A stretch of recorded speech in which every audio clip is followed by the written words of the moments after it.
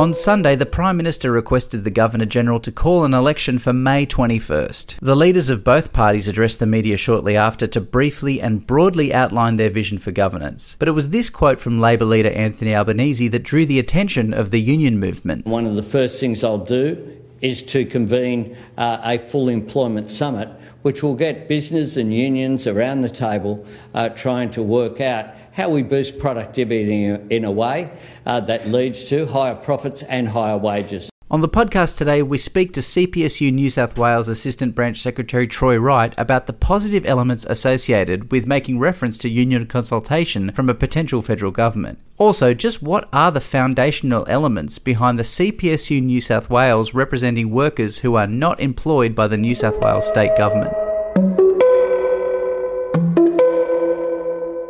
I think historically Labor governments, or Labor federal governments, have had a model of tripartite negotiations, so including government, business and unions as equal players in anything regarding employment and industry, and have historically always put processes in place that have enabled that, to make sure workers through their unions have a voice. So this sounds like yet another good step in that direction, because after 10 years or almost 10 years of successive coalition governments, workers have been very much shut out of any negotiations or any changes to workplace relations or anything involving their jobs. And really, we are an essential part of that. We are an essential voice, and our members should be heard when discussions are had about futures of industry or what changes need to be made in IR or anything like that. It's absurd that we wouldn't be included, so it's a pleasing step. Is there any hopes as the campaign rolls on about our workers in the federal system under the CPSU New South Wales banner? Look, we'll wait and see what policies are announced. I'm aware that the federal ALP has announced its IR policy. It announced it some 12 months ago, which again is pleasing that at least it's out there and saying what needs to be addressed. Its major focuses are obviously about secure work. There has been a horrific move towards casualisation in most industries, and that does include some of our areas. Disabilities, for example, is one area in particular where casualisation is creeping in more and more and more. And as a movement, it is absolutely essential that workers in all industries have the opportunity of permanent, ongoing work and the stability that brings. So casualisation seems to be a major push for all for us, and certainly seems to be something that the federal ALP has taken on board.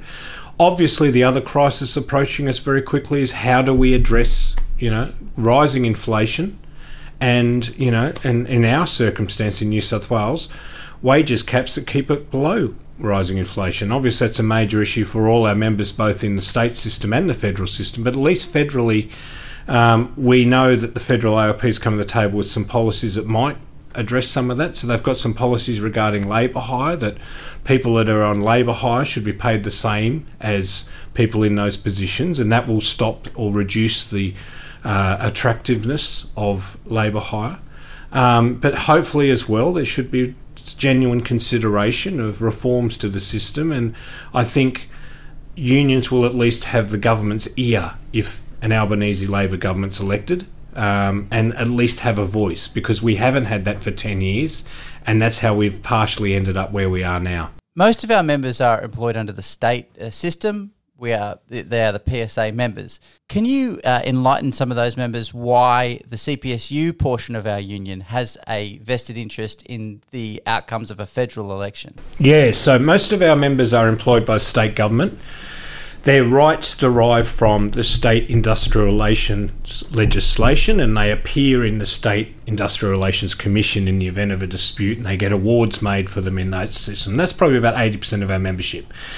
There's 20-odd% of our membership, and historically it's always been, it's probably been rising, who are not in the state system. They are in the federal industrial relations system.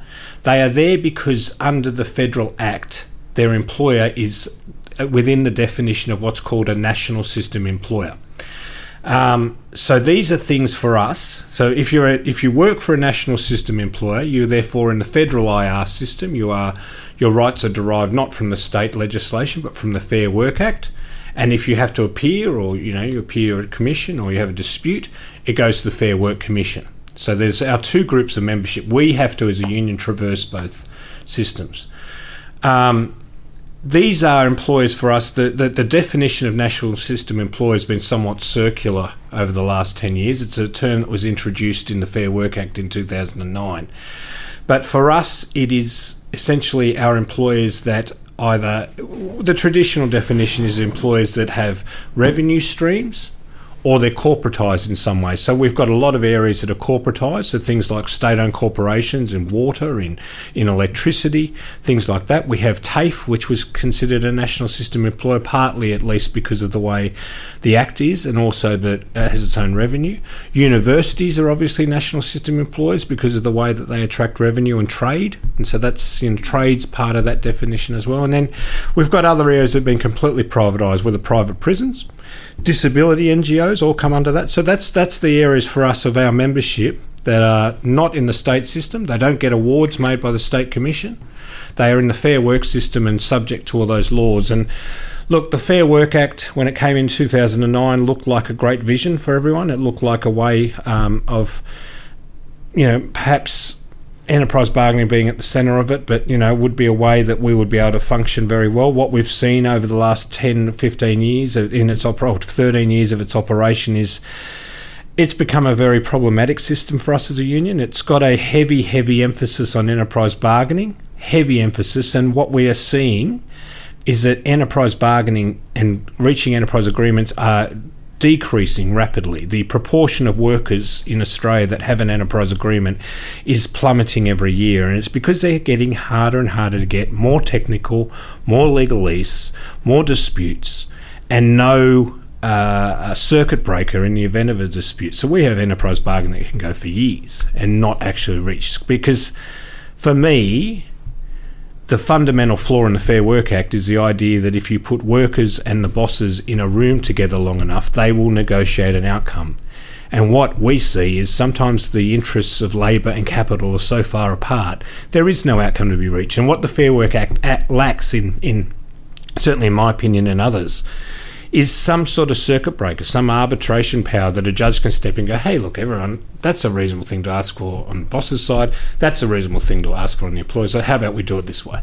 It's all left to the parties, and it sometimes doesn't get anywhere. So, look, I think an incoming government really, really needs to address this, because the Fair Work Act is leading to reduced enterprise bargaining, and the fewer people that are covered by enterprise bargaining, that's why we are seeing wages drop. That's why we're seeing the wage price index, which is the measurement done by the ABS to work out where wages are going. It is stalling. It is stalling, and that's because not enough workers are getting enterprise agreements which have decent pay rises in them, and that's because of the system itself. So whichever government comes in has some very, very serious structural questions to look at in regard to industrial relations.